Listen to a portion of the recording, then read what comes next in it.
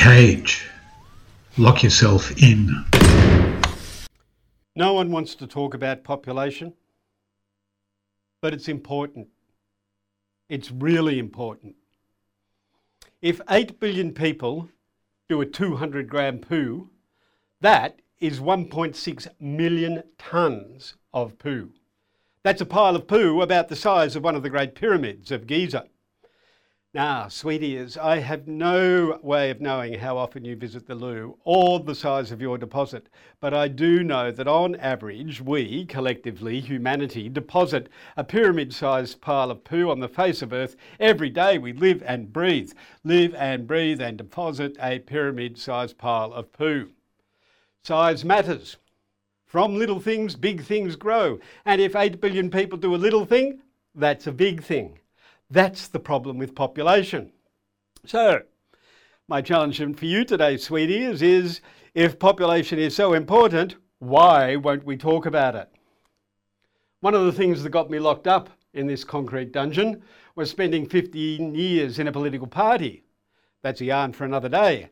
The relevance to this line of argument is that any time anyone mentioned population, the debate quickly shifted to how much room there is in the concrete bunker. Deng Xiaoping's public execution of Hu Jintao last week has nothing on the New South Wales Greens.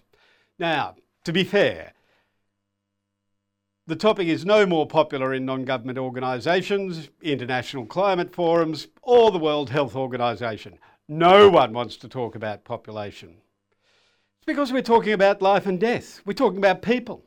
If there are too many people, then it's only a short step to discussing how we get rid of some, who to sacrifice, and who wields the sacrificial blade. It's a messy conversation. Luckily, all we have to do is let people get rich. Rich countries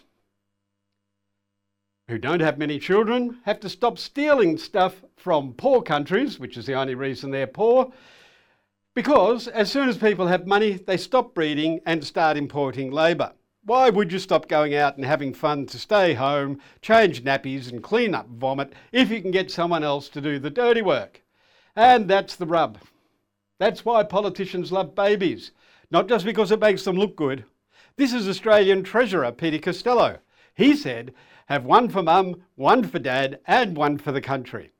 The US is busily removing all human rights for women except the right to breed. China just got rid of its infamous one-child policy. What the Fraser? An ageing population means higher wages and more expensive goods, and that's bad for trade. Immigration is the standard solution, but it's expensive. You have to keep building infrastructure, and they send lots of money back home. Slavery works much better, but it's still out of fashion. People love sex, and babies are cute, so that's where the politicians head. There is, of course, the Hancock approach. The ones that are no good to themselves and can't accept things, the half-caste, and this is where most of the trouble comes, I would dope the water up so that they were sterile and would breed themselves out in the future, and that would solve the problem. Simple. Poison the people you don't like, and that would solve the problem.